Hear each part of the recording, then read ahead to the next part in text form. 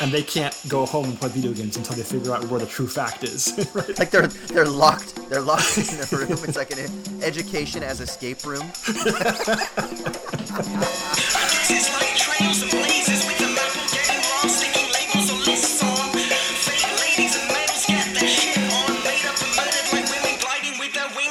Yo, what's going down? Welcome to Owls at Dawn. We are just two dudes from Southern California who studied philosophy, politics, and religion around the world and decided to start a podcast where we could bullshit with impunity. I am Austin Hayden Smith. And I am Troy Polidori. And this week we are finally going to be tackling your chosen episode, the patron-chosen episode from this last round. What was it? Just the philosophy of pedagogy, is that right? Yeah, philosophy of pedagogy, philosophy of education, something like that.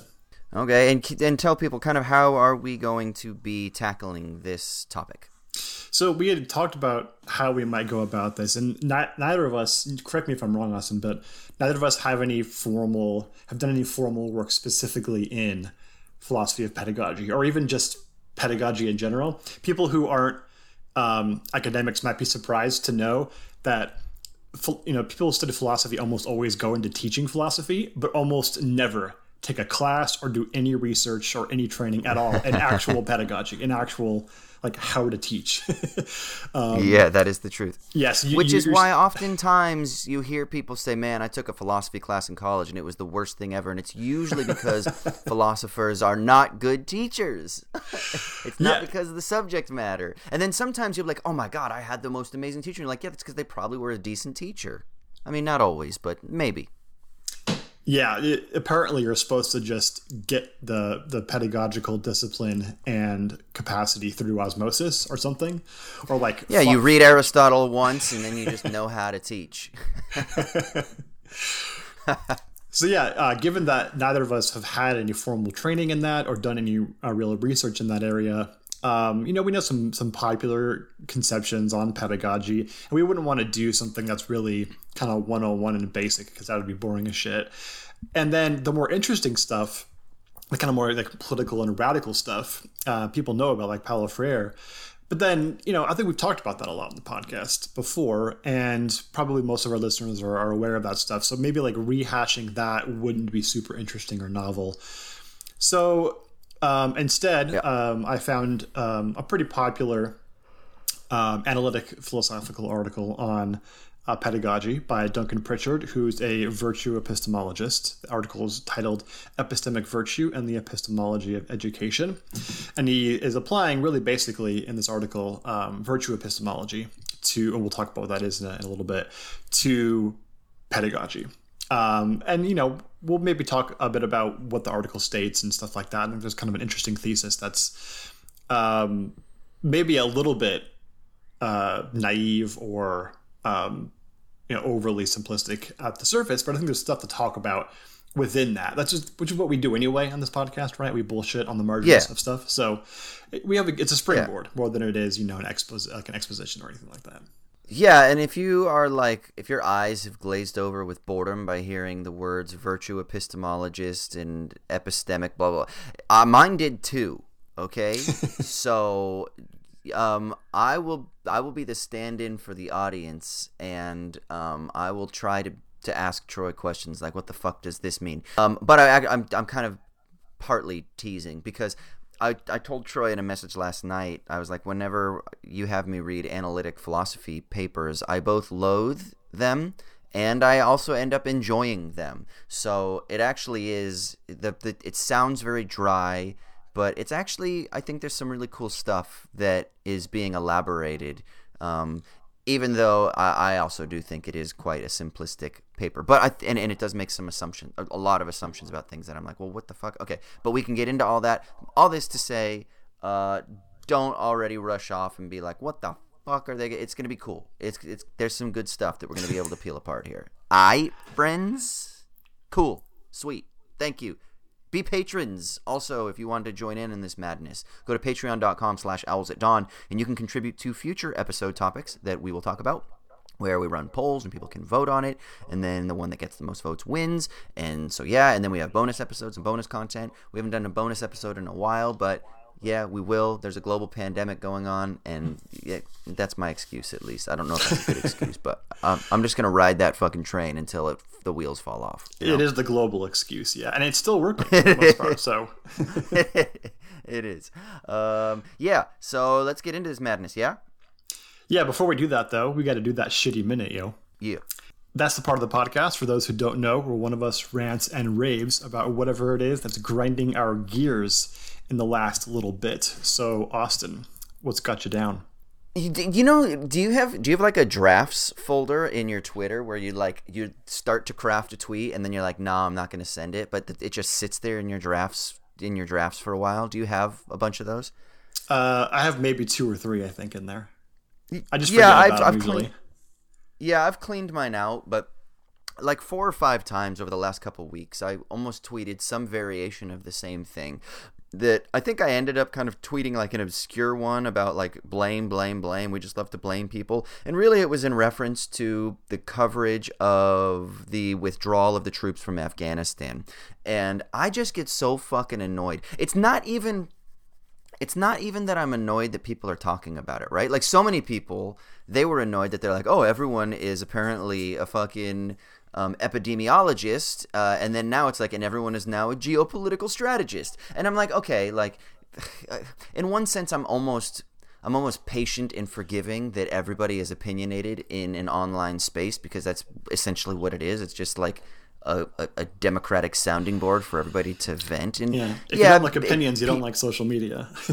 Yeah, exactly. I mean, it's kind of, I think it's bad in some ways, but another part of me has kind of like adjusted my expectations, that I'm like, well, that's just what's going to happen. It's just going to be a fucking cacophony of people screaming into the void. And sometimes we need that as well. So I'm also kind of, maybe there's something therapeutic about it, despite the fact that it also has like bad sides to it.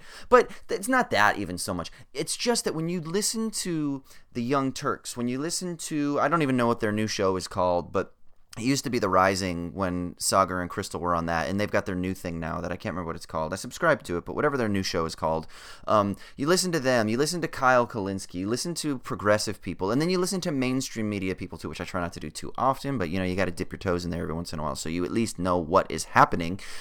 But it's just, I think they think that by griping and by blaming people in the past, that's like historical analysis. But it's not. That's not a genealogical critique to be like, it's Trump's fault, or it's Obama's fault, or it's Bush's fault, or it's the fault of it goes back to the 1970s and it's this fault. And I think they think they're doing historical analysis. I think they think they're doing genealogical critique, but they're not. They're just doing moralistic blaming. And it just comes across as sensationalist, like backpatting.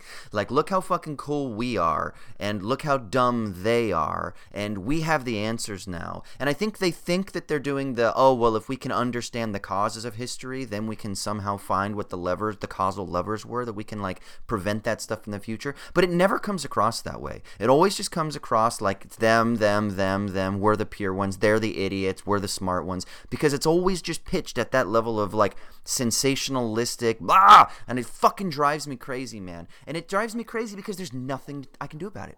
There's nothing I can do about it. I can sound off on my podcast here with you, and we've got, our thousands of listeners that are going to be like, you're right, dude. And we can all sit there and maybe we can go on our crusades of trying to get people to communicate at a higher level. But guess what? It's not going to do anything. And we're just going to keep getting dragged down into this fucking whirlpool of sensationalist drama, and we just have to deal with it, Troy. We just have to fucking bite our tongues and goddamn deal with it. And it drives me fucking mad. And yeah, I can send out my little tweet, and maybe I'll get a handful, a few dozen likes or something like that. But guess what?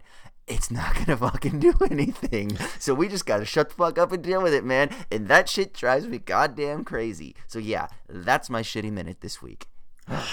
Well, let me play a little bit of the optimist for you, even though this is like a major reversal of roles here. Okay. I mean, I don't think we just have to deal with it. The key would just be, look, what you and I do on this podcast, I think, hopefully, our aim is, even if we don't always have material answers to every given, super complex problem, whether it be theoretical, practical, social, whatever, at least we're going to sort of do the type of analysis which allows you to stop and think, rather than feed into whatever whatever like the hot take of the day is, right? Which, it's not all podcasts, but I think that genre of podcast, which is like the popular political lefty podcast, a lot of them I like. I've found myself actually not listening to them very much lately because I also get a little sick of the sort of dramatic postures of all these things, and they're not all guilty of that, certainly, and to varying degrees within that community. But there's a sort of like an incentive towards that kind of sensationalism, rather than sort of stopping and doing the hard sort of analytical thinking. And for, partly good reason that, the hard analytical political thinking oftentimes like obscures the real, like immediate dangers of some social problems, right? But I mean, this is kind of a Zizekian line, right? Like, actually, that was more the case maybe in the past. Nowadays, the problem's actually reversed, where it's constantly do, and usually it's do stupid, ineffectual shit that doesn't actually matter and just makes you hate yourself more, right? And hate the world more. Instead, we got to stop and think, stop and figure some shit out. And that's not actually the sort of lazy ivory tower stereotype. It's actually like what is needed right now. So my hope is that, we provide a sort of island in that sort of sea of chaos and sensationalism where you can stop and do some somewhat dispassionate thinking, other than the shitty minute. That's where the passionate stuff comes out, right? But we get that out of our system to move on to the important stuff, right? We see it for what it is. It's taking the dump before the rest of your day, rather than being the actual thing you do during your day. Exactly. And I think what I worry about is I really worry about the media's influence, not like just the news media, but media, all content. I worry about its influence over how we think, right? I mean, this is really, I think, kind of been my primary concern for the last few years, is how we think what we think, right? Rather than what we think. And I mean, this goes to the heart of my research on Sartre and the problem, what he calls seriality.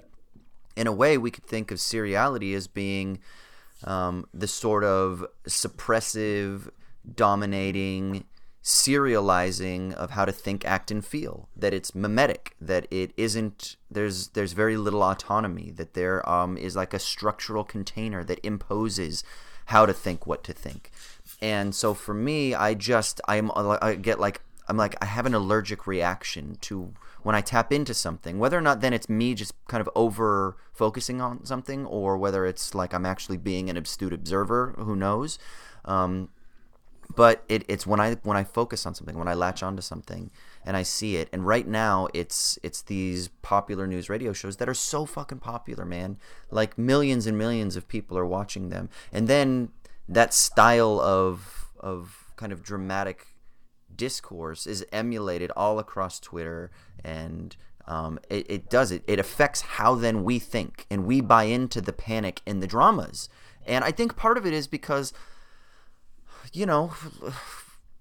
we're being like anesthetized into boredom where nothing excites us, and so we have to create our own narratives. We're always telling stories. Humans are storytelling creatures. And if we're anesthetized into boredom, we're going to look for something to kind of wake us from that state. And I just worry that this is the thing that kind of elicits exciting reactions, because it's something to snap us up. It's something to wake us up and give us some sort of chemical flows in a world that is just boring drudgery. And I'd worry about that. Like, this is me getting serious now, because I think that there are ways to deeply explore pleasure and to deeply explore pain and tragedy, fucking go see Another Round. We've talked about this on the podcast before. And don't just see it and let it kind of entertain you because the performances are great and because it makes you feel something in the moment. Yeah, it does. But like to really ponder with it and to really feel that fucking Danish tragic comedy or tragedy, whatever. That movie has stuck with me so much for the last few months, dude. I knew it was great the moment I saw it, but I don't think any movie this year has stuck with me as much as that one has. Yeah, like that Nomadland really hit me. I know we talked a little bit about that. There's just certain things though that they stick with you and they stay with you, and They create different types. I don't want to get all fucking, 18th century or 19th century, I guess, liberal here, but there are higher pleasures and lower pleasures. And I feel like, I feel like we don't need to just indulge in the cheap, dramatic, sensationalist madness. I don't know. Yeah, and like to back that up some more, I mean, I think one practical thing that I've found helpful is, for some people, it's having a healthy media diet is going to mean unplugging because there's just constant shit out there. And I get that, and I don't begrudge anybody for doing that. At the same time, I think there's at least somewhat of a responsibility to, especially if you're have any sort of voice that has any sort of authority, even if it's as minimal as like a podcast or whatever, to stay up to date on some of these things and have takes and whatnot. That said, your media diet is, I think, important because it partly constitutes like your thought life, right? Because you're thinking about the things that you're listening to and watching and everything else. And so, I, along with everybody else, watch dumb TV shows sometimes to kind of have a palate cleanse and not think too much about things. At the same time, like, you don't have to listen to the podcasts that are popular and that represent your views all the time, right? For me, myself, True. I've found that, kind of drifting away from the really up-to-date, weekly, like political review thing, I would much rather listen to like the New Books Network, which if any listeners are unfamiliar, the New Books Network has basically every academic subject under the sun. They'll have every couple of days, an interview with some academic in the field who's just published a new book, and they do an interview for about 45 minutes. And they're fantastic. And it's like the leading figures in the world who have spent their lives, not the last 45 minutes looking at tweets, they spent their lives working on an academic subject and written a book on it. And you can hear their interview about it, and it's fantastic. And you can read old books, right? Whether it be from 20 years ago or 300 years ago. And they're going to have insight that's probably going to be a lot like more sort of tied to what's important in our own contemporary scene than the contemporary shit that you might read on social media or on The Atlantic or whatever else, right? So all that stuff is not escapism, right? It's only escapism if you have a certain posture with regard to it, right? Which is I need a different thing to think about than my current circumstances, which is okay in fits and starts. But you can also read that stuff, watch that stuff, listen to that stuff in a way that you sort of dialectically engage with it and its relevance to the contemporary world. And that's, I think, a much more healthy way of sort of developing a proper media diet than just I have to have all the contemporary stuff that's popular and that everyone's talking about, and I have to absorb it all right now. I just figured it out. In my Stalinist utopia, I'm gonna have a minister of media nutrition, and we are going to do massive studies on what is the appropriate balanced media diet. Just like we have all these different diet theories for like physical nutrition, you can't just eat white sugar all day. But that's what like, I don't know, what's white sugar? I don't know, watching like Extreme XC, is that what it's called? That's like white sugar. Now I fucking love that show, okay? We need that shit. Give me some fucking dessert, okay? But that should be like 5% of your diet. What's only listening to the Chapo Network? Is that like just like that's like downing Red Bulls? Yeah, exactly. Yeah, and that's exactly what it is. Yeah, and then you can't just eat fucking vegetables all day because that's just boring. That would be just like listening to the New Books Network all day, all the time. You can't fucking just get micronutrients all the time. You gotta have a little bit. You gotta throw in a little bit of spicy sauce on there, or a little bit of like honey to make a nice glaze if you're gonna make a stir fry with the veggies, right? Those are the great basketball podcasts. Yeah, exactly. Or you gotta listen to a podcast where they're doing intelligent stuff, but they've got like a nice gloss on it that makes it entertaining and fun. So that's like a nice like sauce that you get with the nutrients, right? So you got to have that. And then, you got to have like your morning green smoothie, which is like listening to, I don't know, an economic podcast with Richard Wolff or like Doug Henwood or something like that. You got to get that to kind of get your juices flowing. They got like good music stuff on there. There's like a little bit of wit, but at the same time, it's hefty and hearty and it's fibrous. So it'll like, get you flowing for the day. Like, I feel like this is what we need. You need to be intentional about your media consumption diet, and I'm going to figure out what exactly is the best media diet. That's going to be my next project after my next project after my next project, okay? Wait, so just be patient. So with this minister of media diet nutrition, would they like write you prescriptions for you need to go back and watch Bill and Ted because you're seemingly very melancholy. Yeah. Well, there's gonna be a multi-pronged rollout. Like some of it's going to be prescription based, absolutely. But then, of course, some of it's also going to be just the way that diet fads now or new diet routines now get spread. We're going to have a really strong media presence ourselves so that we can get into the cultural zeitgeist. So we're going to have an influencer strategy where influencers are touting our diet, and so it's going to be a battle because then there's going to be different variations. There's going to be the paleo people and the keto people, and everyone's going to have their own version of it. But there's going to be a baseline, just like we have like that sort of food pyramid baseline. We're going to have like a food pyramid, and that's going to be the start. And then from there, we're going to kind of continually refine it. But we have to have a multi-pronged strategy, a multi-pronged rollout strategy. Yeah, I think that in this analogy, to extend it beyond what it can capably bear, I would have the gluten allergy, in the sense that I think like gluten-filled products would be like the Slate podcasts and the general culture podcasts, right? Which are just, like it's like sin, what do you call it? Like viewing all of culture at once rather than like deep diving into something specific. And they just like gab a lot. I think one of them from Slate's even called like the Gab something or other. That's the shit. The Gab Fest. Yeah, that's the shit. The cultural Gab Fest. Yeah, I'm allergic, dude. I used to listen to that. I used to listen to Slate's political Gab Fest and their culture Gab Fest. I think that's what they were called. Yeah, I used to listen to those all the time, like back in like 2010. That was like my jam. Yeah, can't do it. That was my shit. I can't do it. Give me I like understand. 90 minutes on in-depth X's and O's and basketball analytics over that any day. Yeah. All right, let's not keep the people listening or keep them waiting any longer. Let's jump into the patron-chosen episode, The Philosophy of Education, motherfuckers. All right, Troy, you tee us up here. Yeah, so I guess maybe it would help first to really briefly talk about what virtue epistemology is. Not to go Sounds good. too deep into it because I don't think it's necessary, and also I don't just, cards face up here. I don't do work in epistemology at all. Not because I don't like it, not because I don't think that it's important. I just don't do it. It's not my area.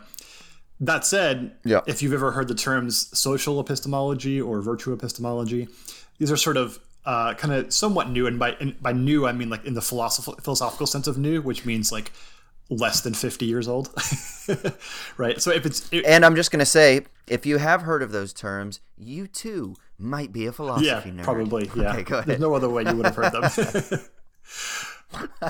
Although maybe you work in the English department, because that would be somebody who might dabble in some of this stuff or be aware at least of some of these terms. So really, basically, virtue epistemology is just a view. Ernest Sosa in the 80s was sort of the first one to develop this kind of view, although it's really a family of views more than a specific view. Oh, by the way, I always think of him as being Edgar Sosa. Do you remember Edgar Sosa, the point guard at Louisville, back like maybe 10, 12 years ago when they were a pretty good team? He was a short I remember Sammy Sosa. Yeah, no relation. No, I remember Sammy Sosa. Yeah. Okay. But I always call him Edgar Sosa, so I had to write down, make sure you fucking say Ernest Sosa and not sound like an asshole. As well as Duncan Pritchard, who wrote this article that we are reading today, and Linga Zabzewski are some of the foremost thinkers here. And the basic idea is just considering epistemology, which for those who are unaware in philosophy is the study of knowledge. So understanding what knowledge is. There's all these classical problems associated with trying to understand what knowledge is. Like, for instance, it's maybe a little bit helpful that as like a 101 type thing, and then we'll move on from that and never do it again. there's this issue about knowledge being defined sort of commonsensically as justified true belief. And Edmund Gettier, who was a philosopher in the middle of the 20th century, sort of wrote a very short, like 1.5, 2-page paper where he just showed with some examples that justified true belief is actually not necessarily knowledge. With some really complicated out-of-the-wall examples. If you want to look at that stuff, you can Google it. And so the rest of 20th century epistemology was basically just how do we resolve the Gettier problem, right? These cases where justified true belief, which we think should be knowledge, isn't necessarily sufficient enough to be knowledge. And so all of epistemology was about that. They're talking about, like, do you have knowledge if you're driving through a rural town with a bunch of fake barns? And like, if there are a bunch of sheep, but then one of them's a fake sheep, right? But you have true beliefs about the actual sheep. Is that actually knowledge, given there's fake sheep around? If you have a $20 bill surrounded by counterfeit $20 bills, and you know that the $20 bill is a real $20 bill, do you actually know it since it's surrounded by fake $20 bills? That's the kind of like ridiculous shit, the stuff that I'm sure you hate, and I also don't like at all. That dominated. You get me, man. Yeah, you get me. That shit dominated 20th century analytic philosophy, analytic epistemology. And the social epistemologists and virtue epistemologists wanted to sort of move on from that and have a much more broad and encompassing view of epistemology by considering it, in the case of virtue epistemology, as a capacity or a virtue or a part of someone's agency. So epistemology is not just the sort of conceptual analysis of the concept knowledge, but is instead looked at in this more holistic way, sort of, somewhat more Aristotelian sense, and this, you see the connection there with the virtues, as being an actual intellectual capacity that one can exhibit agentially, more or less so agentially, given their capacities. And that might all sound like gobbledygook, and that's totally fine. We're not going to talk about that part of it anymore. But that's basically the gist of where this whole thing started.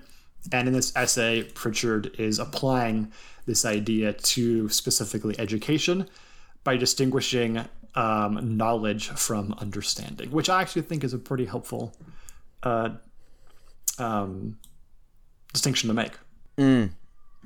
Yeah. Okay. So here was my thing. So he starts talking about how, like, the goal of education. I actually like some of the terminology that he sets up, because then it just, he like uses it consistently throughout the paper, and it's only really like 7 jargony terms, right? Whereas like the papers that I'm accustomed to reading, it's like 1,000 jargony terms. It's 7 non-jargony terms, yeah. Yeah, exactly. And so, he talks about the difference between cognitive achievement and cognitive success. Well, we'll say success and achievement, since we'll start with the lesser of the two. And that the goal of education should be cognitive achievement, and this relates to understanding more, because in cognitive achievement, what you have is a sense of cognitive autonomy, where an individual actually achieves something. They actually use their faculties or the faculty of the understanding to be able to solve a problem or answer a question or something along those lines. Whereas cognitive success doesn't necessarily speak to understanding, because it could just be, as he says, you could be in a friendly environment and somebody feeds you information and you have knowledge, but you haven't really achieved anything because it's much more of a passive rather than active engagement.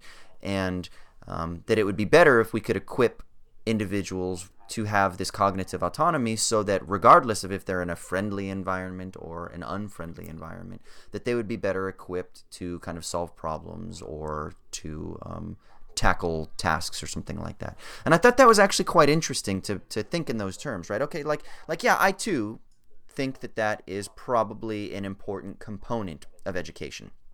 Before we start thinking, though, about like the societal responsibilities of education, or like what are the containers that would dictate and determine what better achievements would be, like, he's kind of just speaking in a very sort of formal sense. I guess what I I would kind of want to just get a little bit technical for a second, or kind of like peel back just a little bit on something that he was talking about when he was talking about and I think this is just really more just like a question that I have. He was talking about how like cognitive achievement or understanding isn't just simply knowledge of things, right? So like if I tell you right now, you know, like I used this example last night. I was actually just having a quick little convo about this, and I used this. I was like, okay, if I tell you my mom's name is Ginger, right? Like I've just given you information, and now you have this information, and now you have the knowledge that my mother's name is Ginger, right? What's the difference between that and then me saying, okay, do you know my mother's heritage, like her cultural heritage, her family heritage, right? And then you going and doing the research and then digging it up and then coming back and being like, okay, so your mother's X% Welsh and a little bit of Native American, and then, you know, there's a tiny bit of Irish back in there. Like, what's the difference between those two?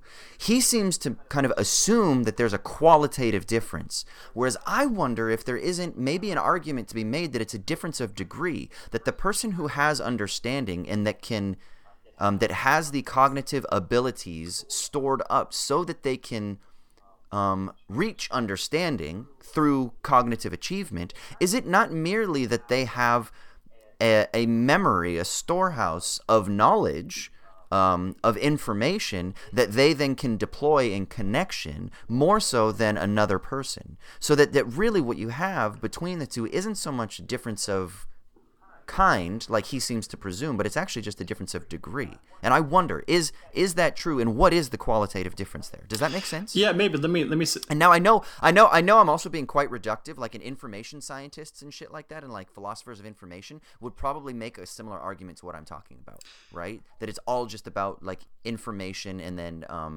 how information is accumulated and processed and deployed, and that there is no ultimate distinction because we're on like a flat plane of existence. So I'm kind of making a monist argument here, but yeah, go ahead. Yeah, so that latter part, I don't know, I gotta think about that. But just to the former issue, without getting into the information science area, maybe you can say more about that in a second, and I can think more about it. But I mean, I don't think you're wrong at all for thinking of it as a difference more in degree than of kind, or at least the sense in which it's a difference in kind, insofar as it's a difference of a major difference in degree. And here's how I might couch it: is something like, so the issue with mere cognitive success, right? So it's sort of just having a cognitive success without anything else. Like the example he gives in the paper, which is a ridiculous analytic philosopher example, is a child who goes on the internet and discovers that 3 is the square root of 9, right? Right. Now, you might figure this out by, I don't know, going to a random website that just happens to say that, like it's a children's website that's not even doing math in any way or has any educational sort of intention to it, but just happens to state that, right? Which isn't a very authoritative source, right? That might be like a mere cognitive success. Like the child comes to believe that 3 is the square root of 9, but given both the environment and the cognitive capacities, intellectual capacities of the child, is merely a cognitive success, not being really an achievement, let alone understanding. And so the important difference is that when you get to the high level, the part where he's actually going to call it a straight up virtue and intrinsically good or intrinsically valuable, which is the thing I wanted to ask you about because I wasn't sure I thought about that, is that understanding happens and strong cognitive achievement happens. That's the phrase he uses for it. When you come to a cognitive achievement through your intellectual capacities, right? And that's usually evidenced by overcoming obstacles to actual understanding. So in the same way that, like, how do you test how fast someone can run? Well, you put fucking shit in the way they have to leap over, like in the Olympics, right? Like that's how you find out, how fast someone is or something like that. Like you give them obstacles and then they have to push their capacities to the limit. And that's how you see how like actualize the potential capacities that they have inculcated through, virtue development or whatever it is, excellence development. So the idea there is just that you have understanding, you have the virtue associated with knowledge when the knowledge comes through your capacities and through there being not merely causal, right? It's not just that your capacities cause the knowledge, but it actually happens through the exercise of the capacity, right?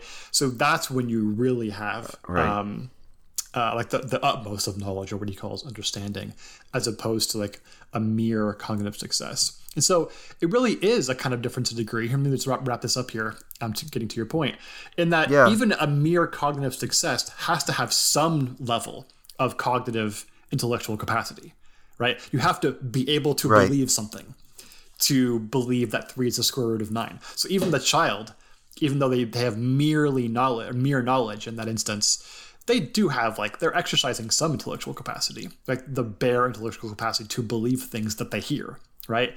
And so understanding is similar to that, and that it's exercising of the same capacity, but just to its limit. Whereas the mere cognitive success associated with the child who believes that 3 is the square root of 9 is the same capacity exercised minimally, right? Yeah. So I feel like there's so much going on here. My mind is all over the place. So, okay, I'm just going to try and get to all the things, and I should have been writing it down, and I just didn't have anything to write with, and so we'll see if I can remember. Okay, so for the first thing, and this is in no order, it's just thoughts. The first thing I'm thinking is, okay, so the child that has just mere cognitive success because they can go on a website, they, like you just said, they also have to have certain other skills to learn how to, like, trust information that's coming at them, to be able to receive information, to be able to process data as it comes to them over a computer screen. There's also a sense in which it seems that there is a responsibility of the environment to be trustworthy, right? So one of the others, there's 2 things going on here. One, there's always relationships happening here, right? Which is another thing I want to think of. I want to kind of take like a real dialectical or relational approach here. There's a relationship between the environment that the person is thrown into and then that person's engagement with that environment.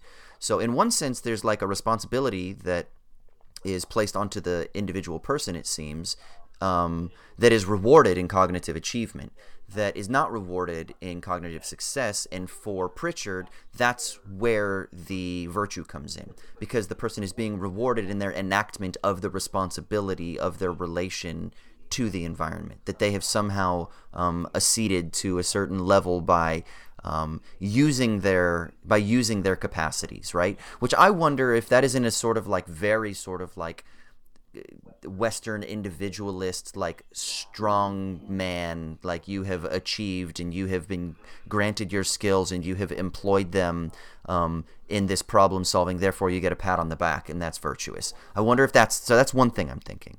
Well, let's talk about that, because that's exactly what I'm thinking too. Oh yeah, go ahead. That's exactly what I'm thinking. And I think, I haven't done a lot of work in this area, but I do know that virtue epistemologists and like the larger tent of social epistemologists really don't ever want to do that.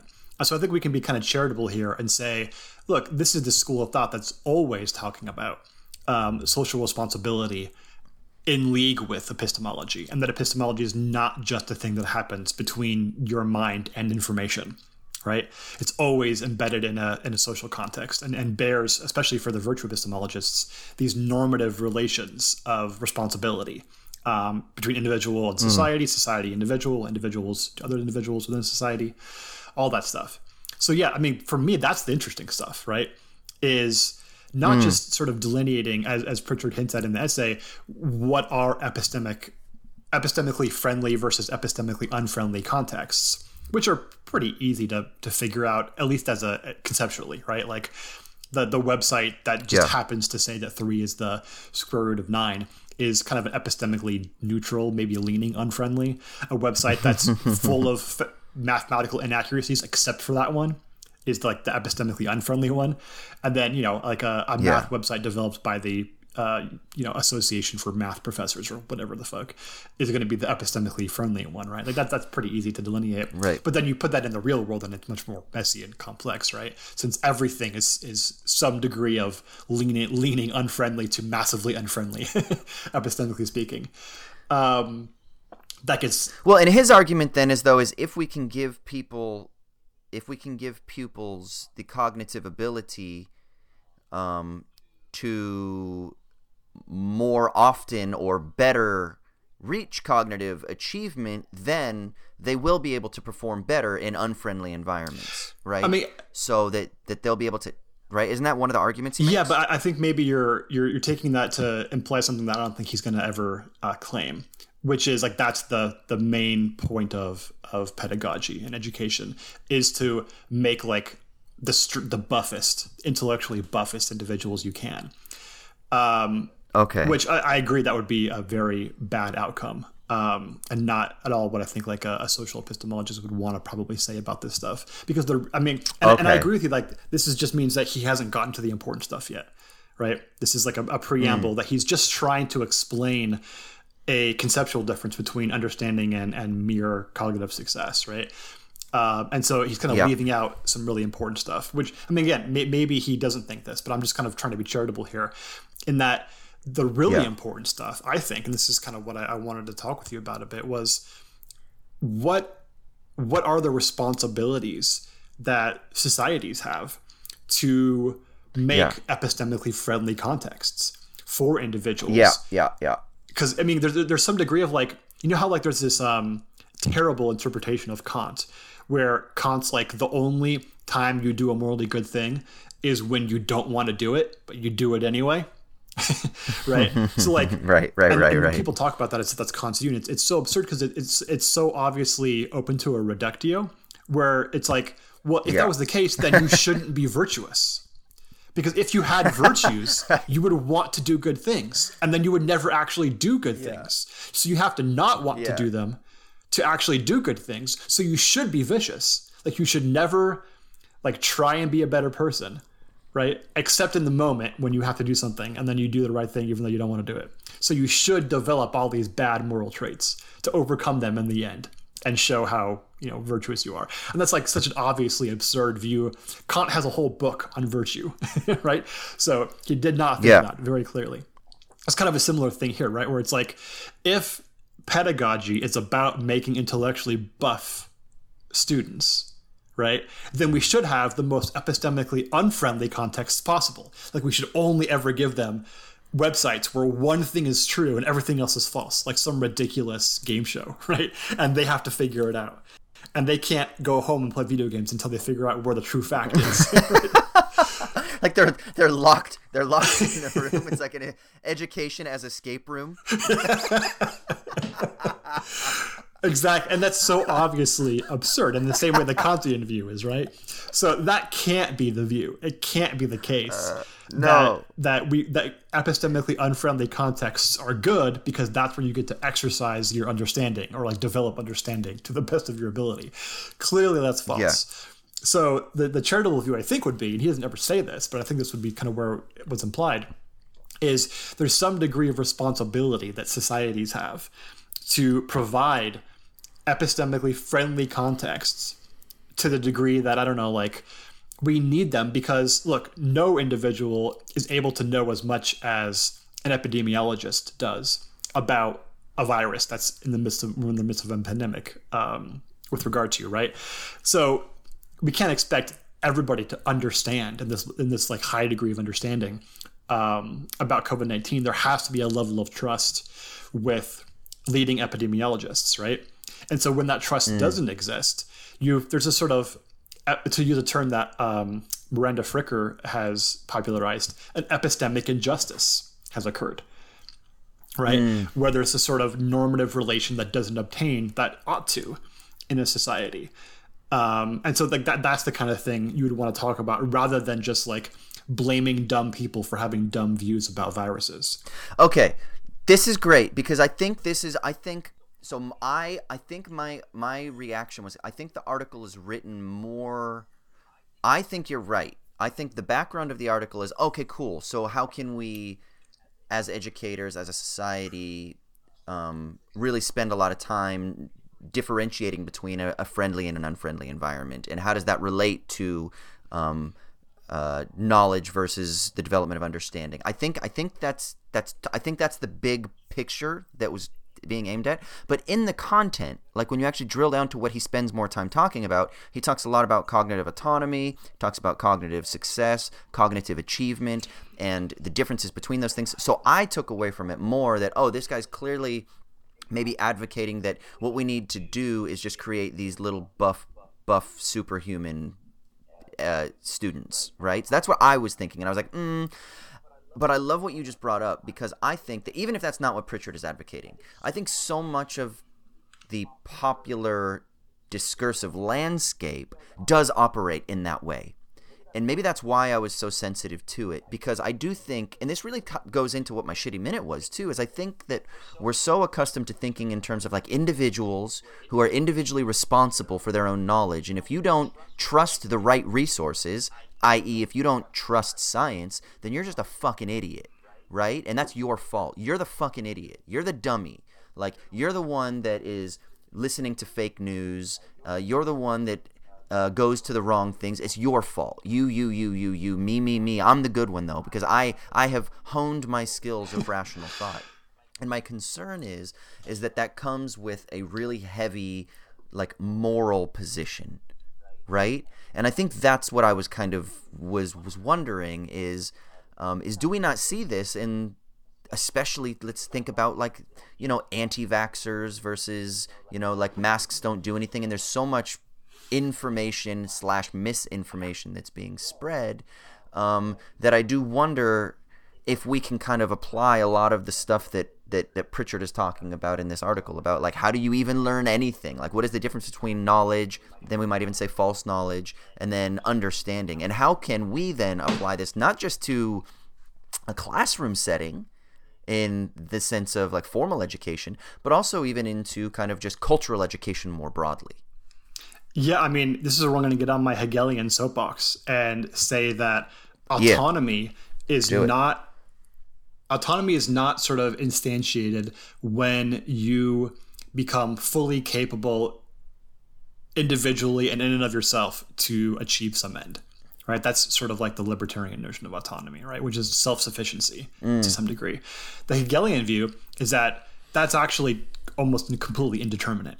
At that point, you haven't even developed beyond like the first stage, let alone become autonomous. Okay. Autonomy is actually when you become socially inscribed in a determinate social role, right? That you find meaning in, and that also recognizes your own good in the same moment that you recognize it as being good, right? So it's this mutual sort of dependency and I like the term co-constitutive relation between the individual and the community.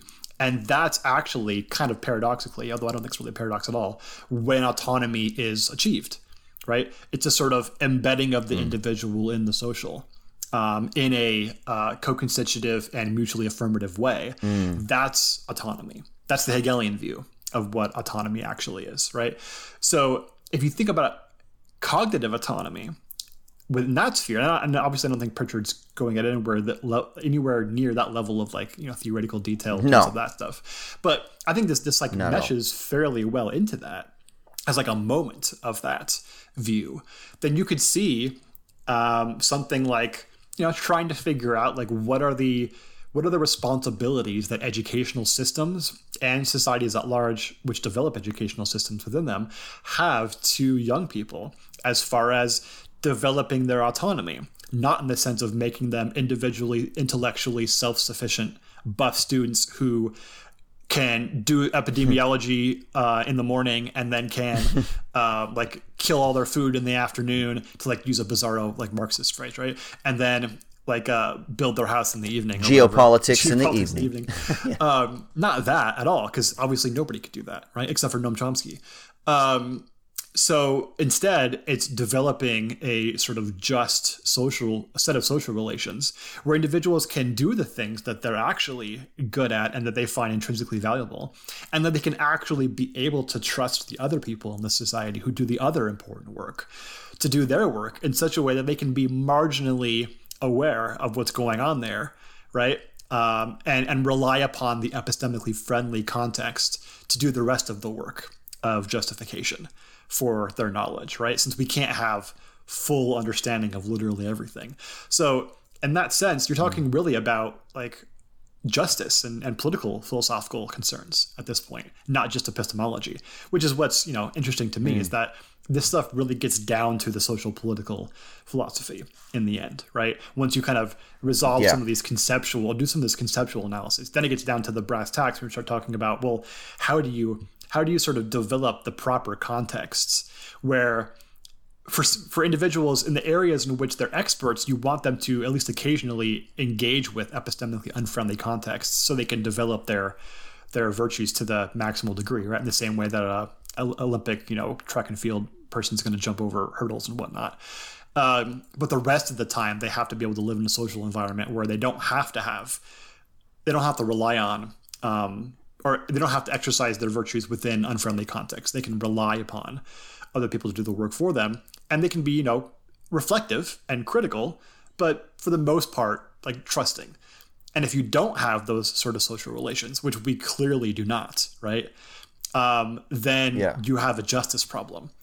And that justice problem isn't just about the fact that individuals believe stupid things about vaccines and masks. It goes down to the level of propaganda that exists in our media ecosystem, the failures of public and private education in the country, and then ultimately all that comes down to like capitalism, right? Because all that stuff is fostered by the fact that there's a profit motive for all of these things, for weaponizing like cognitive inefficiencies that we have for the sake of super rich people. And that's like a vulgar Marxist analysis, but it's I don't know, it seems basically true to me that that's a way of explaining the level of injustice that we have. And it's so much better. That's a moral framework that I'm talking about. It's like a normative framework, but it's not moralizing, right? Which is the kind of thing when you talked about a minute ago about how the sort of moral view of pro-maskers, pro-vaccine people being like, I believe science. I have the sign outside my door that says I believe science and stuff like that, right?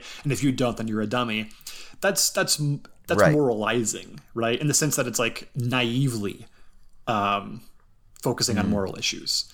What we need is a better moral framework, right? Like a justice framework, I would think. That's still talking about normative issues, but doing so in a way that's actually fruitful for thinking about how to improve things rather than just calling people dummies.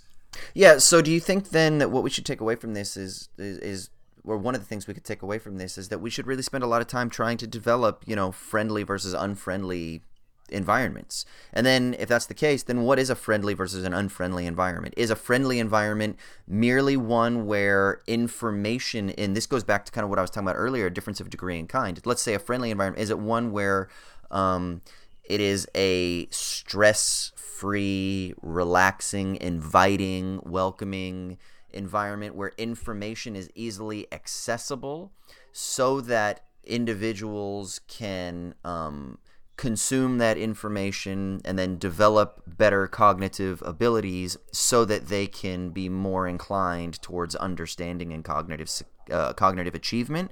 Like, is that a friendly environment? Is it like, and then the friendly environment would also include like healthy physical stuff, so like healthy nutrition so that their brains aren't overloaded on sugar, or not being overstimulated by Red Bull media, so that you have like you're just kind of sensationalized and over dramatic. Like what is the cultivate, like how do we cultivate the friendly environment? Well, that's, and then let me just of course there's going to be a spectrum, right? Let me just say a thing about that because I want your opinion on this. Because it seems to me like even ideally, I don't think you would want entirely epistemically friendly environments. Because there's no challenge. That could lead to what, like, here's the dialectical move, right? But you need some level of negation, right? Because that does spur. Are you going to go on a rant against safe spaces now, Troy? No, not at all. I mean, if the whole society was a safe space, then that would seem to be a problem, right? Yeah. Yes. Yes. Yeah. So if everything was maximally epistemically friendly, then where you just did your work, and then everyone else did their own work, and then you all just worked together as cogs in a giant machine, like a Borg machine or whatever, like a collective consciousness. Then that's, I mean, maybe like in some sci-fi world you could come up with like a just system where that works, but it seems to me like not only would that be ripe for abuse, maybe you could like make it so perfect that no one would even have the thought about abusing it. That seems impossible to me. But even regardless of like that factor, it seems like you wouldn't really be able to fully develop this like Hegelian notion of cognitive autonomy, which is like embedded within a social system, without some degree of unfriendly contexts, right? Like you need some negation to prime the pump there. So it seems like isn't this what tech utopians want? Tech utopians want this friendly environment, right? Maximally friendly like, environment, yeah. Just have all the information the downloaded internet. into your brain, yeah. Yeah, like the fucking internet is supposed to be the maximally friendly environment, isn't it? Like when you listen to people that are like, but it's so amazing because we have so much access to all the information in all the world. And I think they think that it's a friendly environment, but I would actually be like, well, actually, it's a fucking hostile environment. No, it's awful. Not. I mean, obviously, there's like the abuse factors of it, right? Where it's mostly misinformation. But even ignoring that, you don't actually develop any understanding in perfectly maximally friendly epistemic environments, right? You're only ever having mere cognitive successes. So we wouldn't want maximally friendly epistemic environments. Like that would not be a good thing in the end, even if like immediately it might be nice. Then maybe a friendly environment entails obstacles. Yeah. Right. Or like maybe not so like not necessarily that friendly environment does, but like there has to be some give and take between the friendly and the unfriendly environments. There have to be elements of unfriendliness that are kind of baked in to make like a just epistemic social system or whatever, right? Yeah. So like there's you have a school that's very welcoming, but there's like an evil nun at the door that's going to smack you with a ruler. Like you need a little bit of that. Is that... Yeah. If everything was perfect and just and moral except for the mean bitchy nun, then like from Catholic school, then everything would be perfect, right? I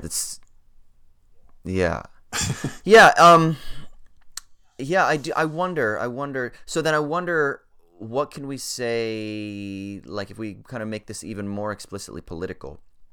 So then what would be like if we were the ministers of education, what would be the program? Like obviously there's I don't know when when was this article written? I don't know actually. Because it also makes me think that it was like directly 2013. It makes me feel like it's directly like contradicting the whole popularity from the early 2000s till I don't know when it got removed, but of like standardized testing, which was, No Child Left Behind, and then in the UK it was Every Child Matters, right? And so like Pritchard is clearly like arguing against that style of education, because that seems to be just mere cognitive success if you're just teaching to the test. You're just giving them information. You're just giving them bits of info so that they can pass, which is not understanding. Whereas Pritchard would definitely want to be like, no, that's not virtuous, right? So then what would be the political program? Like if we were the ministers of education here and we're saying, okay, we got Pritchard's paper and we're going to kind of build out on that plus everything that we've said, like what is the program that we put together? You know what I mean? Yeah, I like that you bring up, like, how do we design? I like that you bring up standardized testing, because if you think about like what are the program that sees standardized tests as being like the cure, what are they afraid of? Well, they're afraid of like failure. They're afraid of there ever being a cognitive failure that a student does, because those are inherently bad. And the cognitive successes are the inherently good thing. So let's maximize those, right? It's a quantificational and really like utilitarian kind of approach, an empiricist approach to this thing, right?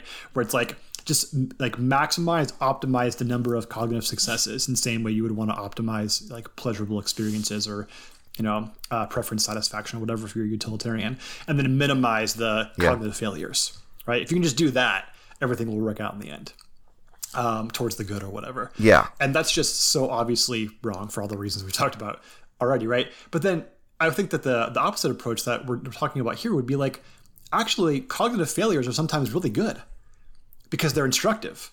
Like you almost need to fail in order to really come to a level of understanding. So like, taking sort of maybe left field pedagogical approaches and allowing students to have autonomy in sort of engaging in text and doing things the way they want to do, that they find like immediately interesting and valuable, right? Rather than what the lesson plan says or what the curriculum says you have to do with it. Even if that goes nowhere and ends up being sort of a waste of time in the sense of you don't get anything like materially out of it, that could be really good because that's like an actual exercise of the student's autonomy. Again, not in the purely individualistic sense, but in like the social sense of together with other people engaging with a text or with an idea or with whatever it is in a new and unique way. And even a quote unquote cognitive failure in that vein could be a good thing. And not even merely instrumentally, but by the sense that it sort of exercises the virtue, the intellectual virtue of the student, even if it ends up with a cognitive failure in the sort of immediate context. Yeah. You see what I'm saying? Does that make sense? Yeah, I mean, well, like just to kind of like more personally, I rely on cognitive failure every day so that I can learn. That's like, the motto of this podcast, shit, actually. You know? Yeah. Yeah, well, you know what? I'm thinking about Deleuze a little bit. So Pritchard makes this distinction between knowledge and understanding. Deleuze makes a distinction between, like, a dogmatic image of thought. We could call it like representational knowledge, and then the idea of being shocked to thought. And I think that a shock to thought is basically, in a way, an encounter with a failure, right? It's an encounter with excess. Now, he probably wouldn't use the word failure because it probably has too much of a connotation of like the negative or lack or something like that. But let's say that it's like something excessive, something that is beyond, something that is outside of your framework of knowledge, right? Whereas knowledge is generally related to some sort of representation, like a mimetic representation of the already familiar in some packaged or repackaged form. Whereas a shock to thought, or what we might think of in our terms as cognitive failure, necessitates an encounter with something that is beyond us, right? And then what that induces in us is, at least for somebody like me who is because I have established a certain repertoire of cognitive abilities, that makes me that's a challenge to overcome. Philosophy begins with puzzlement. It begins with wonder, right? And it's, okay, how can I overcome this? How can I, what can I learn from this? What can I take from this? Okay, I failed here. I didn't do it well here. Where did I fail? How did I fail? And then I want to go into all of that, right?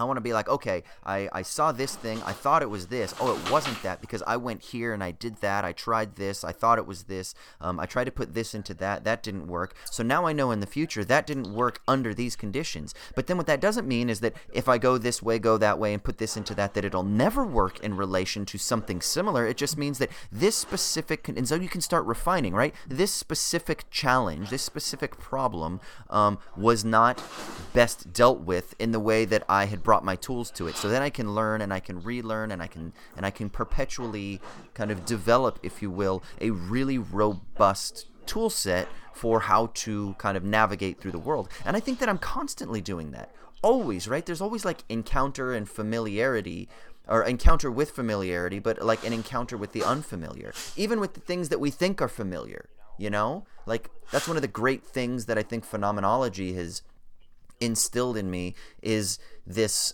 perpetual uncertainty about what it is that I am perceiving in front of me, or even what it is that I'm conceiving in my mind, right? That there's always something beyond. And I think that is one, an exciting thing that we should encourage people to pursue, but two, I think that necessitates what we might call failure, right? And we need that in a learning environment, and we shouldn't punish people for failures. We should rather continue to figure out how to equip ourselves and our children in particular, who are so fragile in their development and vulnerable in their development. We should equip them to find joy in those challenges rather than beating them down when they fail. Because you see this so much in adults then. Adults take it into their personal relationships and into their business relationships and into their more intellectual engagements, that they're afraid to fail. They're afraid to say something. They're afraid to do something because they're afraid that they're going to be guilty. They're going to be shamed because they're going to be wrong.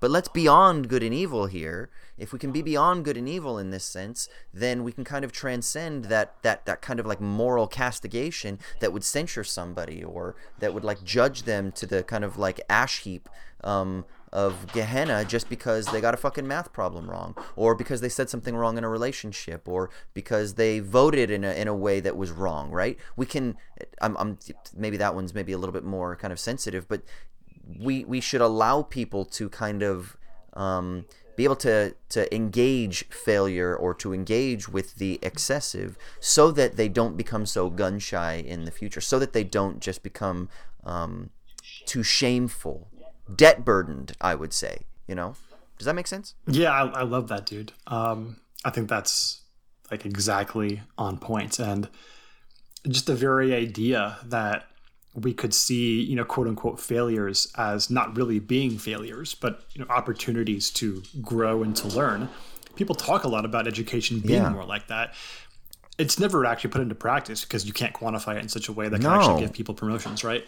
But then also it's important for everything outside of the educational and pedagogical sphere as well, right? Like even moral mistakes, right? We think of those as being like evidence you're a bad person. And people call that like, moralizing or whatever. Like that's why we shouldn't engage in the normative talk around this stuff. And I think it just means we have shitty normative talk. We have shitty moral categories and we need better ones, right? So that even moral mistakes are not just, evidences of, inner badness or inner goodness or whatever, but instead are exercises of moral autonomy that more or less of, so depending upon both individuals' characteristics and the social context in which they're embedded, and are an opportunity to rethink those things and to try and make them better, right? Rather than just evidences of good or bad character, simpliciter, and that's the end. Like that's just way too superficial analyses.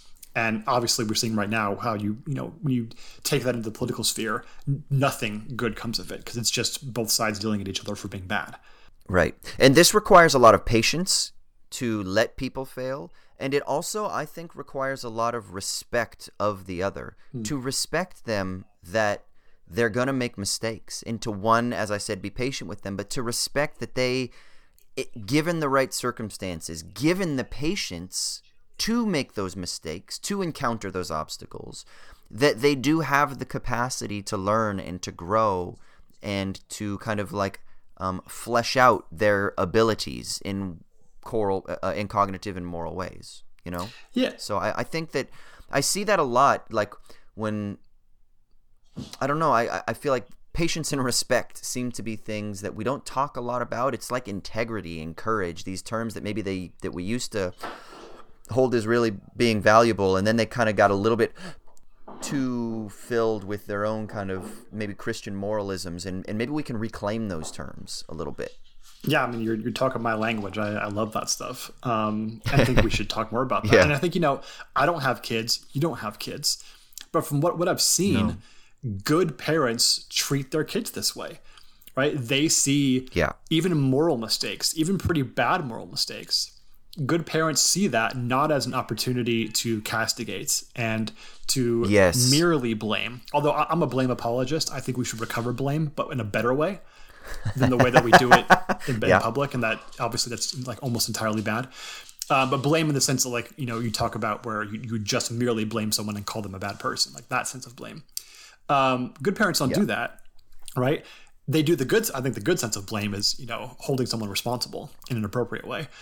But they see it as hey, you know what? You are capable of, first of all, they want like, what are your reasons? Like, why did you do this thing? And how could you maybe do better? Like, do you think that's like the appropriate way of thinking about it? And could you do better than that? And how can we together think about, why you did what you did and maybe how we can do better, and involving yourself in it rather than being just an outside divine judge or something like that. And so like, it's messy and you never do it fully right. And there's always some degree of paternalism. There's always some degree of like, assuming what the other person's thinking and doing. And there's a lot of, rationalization that happens there, and it's all super messy. Right. But that process is the kind of thing that not just education, but, just like social relationships in general should be made of. And obviously, the kind of investment that parents have in their children is not what you can expect from every individual to every other individual in society, right? But like different degrees of that would seem appropriate. And the problem is there's justice concerns here, because when your society is really unjust and has these social relations that are just full of injustice and power dynamics and everything else, it becomes nearly impossible to actually in good faith try and instantiate that kind of stuff, because it's just ripe for naivete and for abuse and for gaslighting and for bad faith manipulation and everything else. So even if you do want to inculcate these types of virtues in your social relations, whether as a teacher, a parent, or a fellow citizen, in a lot of cases you almost can't, right? It's almost like being a naive, like, the idiot, Dostoevsky's Idiot, right? Or The Beautiful Soul or whatever. And that fucking sucks, and that shouldn't be. Yeah, it's so interesting. I had a conversation. I'm just like having a flashback to a conversation I once had, and I don't remember all the details, but it was something about like someone was asking like, like how would you respond if I did something shitty in this way or something along those lines. And my first response was I'd be like, well, why did you do that? Right? Like, I wouldn't just come out and fucking be like, fuck you, how dare you, like, fuck, what is this? It was more like, well, why did you do that? Or why would you have done it? Did you do it because you were acting out? Did you do it because you were stressed? Did you do it because you were angry? Did you do it because you were trying to hurt me? Did you do it because you're trying to hurt yourself? Did you do it because you're bored? Did you do it because you're trying to end a friendship or whatever it was, right? Like, that's the thing. And then that's when you can start getting into some really important things. Well, why did you do it? Because then you can start to get to, okay, what's really going on here, right? Like if you have a child and that child hits another kid at school, rather than just being like, you know what, fuck you, you don't hit people, you're grounded for a month. Well, yeah, I don't think that child is going to learn. Like, you don't match aggression with aggression. That child's just going to think, okay, so when I do X, I elicit this kind of response. And so it trains the pattern of how these are connected, right? You punch someone and then that elicits anger. And then you know what the child might actually do in the future? The child might then start to learn, if this is a pattern of parenting, the child might learn that, oh, when I need attention, I can act out in this way and I'll get this kind of attention. Because maybe they're not getting attention, but maybe what they really wanted was attention. Right now, I'm not saying the kid was being bullied and they were self-defense or something like that, right? Like, let's just imagine in this scenario, right? Maybe the kid needed attention and felt like he or she was not getting that attention. So they acted out by, being mean to another student, because then at least they knew that they would get the attention. Even if it isn't the attention, the form of attention that their heart really desires, right? Like, there's a better form of attention. Yeah, there's a quick form of attention that they might get by being punished. All the teachers, all the students, they're being talked about. Their friends are talking about them. They get home. The parents then have to talk about it. They're the center of attention. But maybe you find out that, another baby came along and that other baby was getting more attention. Or maybe the parents have been working a whole bunch, and so the kid wasn't getting the love and whatnot that they thought that they needed or that they wanted. And maybe they didn't know even how to articulate it in this way. But that's why I think it's so important. And this happens in all kinds of relationships, in romantic relationships, in parental relationships, in parent-child, in teacher-student. So I think if we can start to really just kind of scrape beneath the surface, we can start to figure out, because a lot of times we do things that we do because of reasons that we're not always aware of, And I think that's why this is also important. You fucking Kantian. You think you're not, but dude, you want to unearth the maxims, right? There are mere acts are not morally valuable, but maxims are, which involve actions for purposes and contexts, right? You also state the Kantian dictum that we're not aware of most of our maxims, right? And so we have to actually try to unearth them, and even that's a fraught process. So yeah, I mean, I'm totally on board with that, man. That's exactly. And then for like the child who maybe it's not even that they want attention, it's that they need to be esteemed in some way. And if they're totally being ignored and not thinking of themselves as being, because kids don't automatically realize that they're valuable, like intrinsically valuable human beings. They have to have that esteemed through their family. Usually, it's the context where that happens. It doesn't have to happen in a family, but it usually where it happens. And if they're not getting that, they might end up with, hey, better to be esteemed as a badass who will beat you up than as nothing at all, right? So like fear is a kind of esteem. It's minimal and it's not morally healthy, but it's a kind of esteem. So that's probably why the explanation for most bullying is precisely that, right? So yeah, I mean, in all those contexts, it's not just education. It involves every single social context you can think of, where some degree this kind of attitude seems to be completely lacking.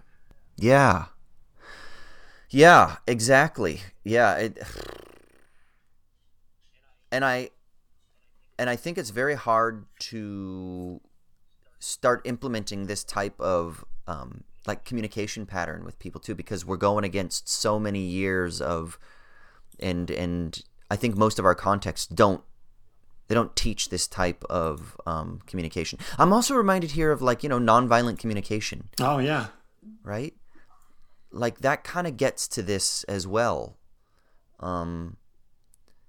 Which a lot of people kind of reduce to just empathy, but it's more than just empathy. It's really about kind of like really trying to meet that person where they are and scrape beneath the layers and really figure out what are the kind of like underlying motives or desires of the heart. I don't know. Interesting stuff. No, I like that because, I mean, we don't need to go down this road much further because we talked about nonviolent communication before, but, to use this to kind of combine the terminology into the crossover appeal here, like understanding can happen in the context of social relations between individuals, right? Where you can actually not just know that someone is a certain way, but you can understand why they are that way, right? And you need to engage in communication with them to unearth that, because usually they're not even fully aware of it. So it's a mutual process where in their own sort of self-understanding, as that's increased, so is your understanding of them. And then I think dialectically, even your understanding of yourself will become greater in that process. And so that's, again, the sense in which autonomy very clearly in this case is in a relationship is not going to be individual self-sufficiency. It's going to require communication with the other individuals as like a necessary constituent. I love that. Like one of the things that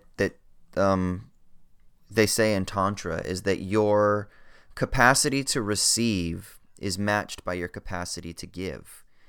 And I love this idea because some people you might think that you might be, and this isn't sex, right? This is just about like a yogic relation with others, right? But you might think that you can receive a certain amount of love, let's say, or affection. And even if you're someone who just sucks, like just say you're like an extractivist type of asshole, right? That just takes and takes and takes and takes. The degree to which you are taking is somehow matched by what you're able to give. So you might even think that you can take a lot qualitatively, but I would argue that if you're just taking, it's because you have like a deficient capacity to actually receive, which is probably related to a deficient capacity in your giving. But the more that you're able to give in gift, in a communicative relationship, the more it actually opens up the depths of your ability to receive. You know? Yeah, love is a reciprocal relation. It can't be one way, right? It'll be deficient if it is. You can't just take it. Even if you wanted to give love to somebody, you can't unless they both actively receive it and return it, because it's reciprocal, right? By necessity. Yeah. And I think that kind of relates here as well, just not just in love, but we might also say in other forms of kind of communicative relating, you know? So yeah. Love being like the maximal version of that, right? But the sort of the seeds of that are existent in every social relation. Yeah. I like that. Wow, we got sick. We got like even more off topic than I thought we would, but I thought that was pretty fruitful. Yeah, talking about fucking the philosophy of education, and we started talking about love, love and tantra and shit. Tantra. Yeah, exactly. It's beautiful. All right, sweet. Well, let's wrap up the main segment there, and let's get into the final segment of the episode.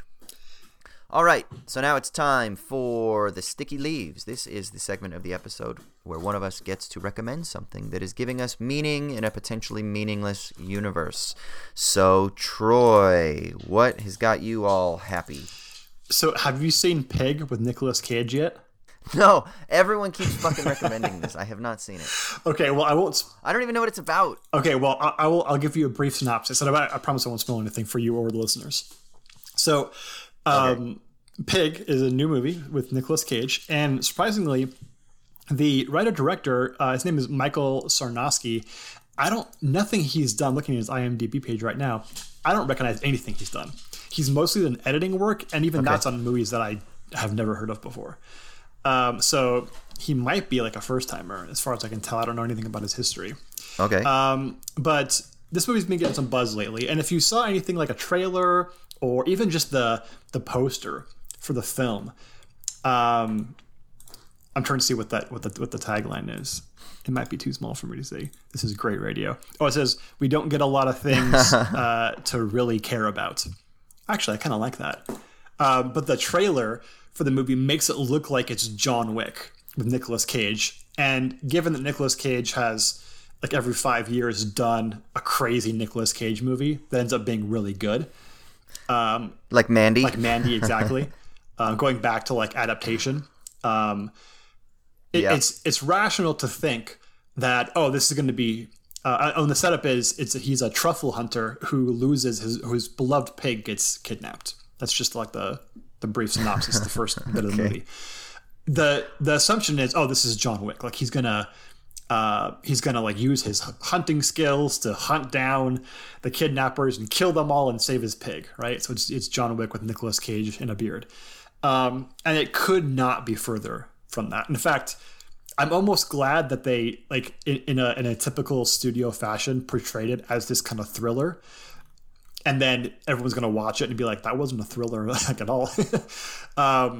Be surprised at it, because it actually makes me, like, hopeful about film because it didn't end up being that like total ripoff of John Wick, but instead, I won't say anything about what actually happens in the plot, but it's a beautiful meditation on beauty and on communication and on, like, I don't even know. It's opaque in, like, the greatest way that a piece of art can be, and that you know exactly what it's about, but that exact thing is, like, pretty abstract. And I don't want to say much about the details because it'll spoil a bit of what's great about the movie. But I'll just tell you and everybody else out there that I think Pig is probably the best movie of the year so far. Really? Damn. Yeah, I mean, I'm trying to think of I mean, this has not been a great year for film, obviously. I'm trying to think of anything else. Like, Another Round is probably, like, right there. And I'd have to think about which one I thought was... I mean, they're similarly effective, I will say that. Another Round, a little bit more of, like, a jubilant because of the ending. Like, really sets a tone, right, for your experience. Yeah. Pig doesn't do that. It's very much a kind of a slow burn that ends gracefully, and not with that kind of jubilance that Another Round does. But okay. I thought it was a beautiful meditation, and on stuff that you just never see in film. And again, I'm being abstract here because I don't want to say much about the details, but it's very unique, the way that it plays with, like, the positive affirmations that are feel good, and then also lots of ugliness at the same time, and kind of melancholy. And it marries both of those without sort of taking a side on that.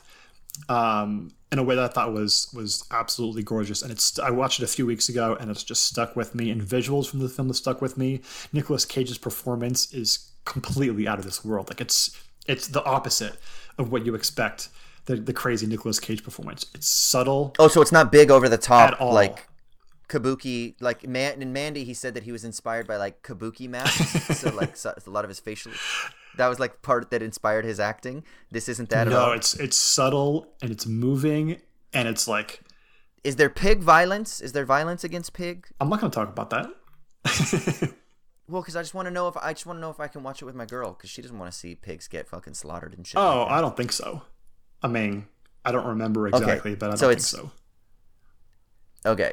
Yeah. No, I think it's a lovely film, and I think it's made especially for someone like you, dude, because of the way that it tries. It really develops these effective themes, right, and puts them in, like the positive and the negative in contrast to each other, and just kind of pushes them against one another. And this really like it's life affirming, but it's also like shocking to thought. And all these like same terms we've been talking about today, I think, are appropriate. I'm not just bringing them up because they're in my mind. I think they're actually appropriate for thinking about the film. Yeah. So yeah, I mean, obviously, I'm not going to talk too much about the details, but if you haven't seen Pig, see it. If you've seen it, tweet at Austin and tell him why he's got to see it without spoiling anything about what actually happens. All right, I'm down. No, I fucking everyone has been telling me like. Constantly, I've been getting, have you seen Pig? Have you seen Pig? Have you seen Pig? So, I think it was because I thought it was going to be like a Mandy type of thing that I was kind of like, okay, I guess maybe I'll just wait until I'm in the mood for it or something like that. But it sounds really nice. Okay. No, I'd say whatever mood you were in for another round. But this is darker than that. It's certainly darker than another round and doesn't have the comedic chops that another round had. No, but it's definitely great. I think you will love it. All right. Fucking Pig. Tweet at us. Let us know. Yeah, as Troy said, you can either tweet at me personally or you can tweet at us at owls_at_Dawn. Let us know your thoughts about Pig or anything else. Let us know if you want to get out of our educational escape room model and figure out a way to develop some sort of loving, tantric, yogic, societal, nonviolent, educational model, and then you can become our ministers of education. Dude, there's actually probably a market for that for STEM people, right? Like, here's a room, and there are facts everywhere. One of them is true. The rest of them are false. Find it. Yeah, and then of course there's like the fucking like hippies that are doing like Steiner model fucking yoga fucking transcendental philosophy shit, which is yeah. Send your kids to the Waldorf schools, please. Or you can email us owls@dawnpodcast@gmail.com. As I said, we've got a Patreon account. If you want to support us, please do. Patreon.com/owls@dawn. We hope you dug this patron chosen topic. I actually really enjoy it. I like I said, sometimes I get frustrated when I read these analytic papers because they can be just so dry. There's like no fun. There's no poetry in there at all. But there's also something really nice about how straightforward and concise they are. And by about like 3 or 4 pages in, I'm like, oh, okay, I'm with this. I get it now, you know? And I'm glad that they're only like 9 pages long also. That's really nice too. They're not always, but it's nice when they are. Yeah. Well, the ones that you send me are, and I am grateful for you for doing that. I think that's pretty much it, unless there's anything else I can't think of that we have to say. Just one more thing I can think of, dude. What's that? Das Vidania, Amerikanski.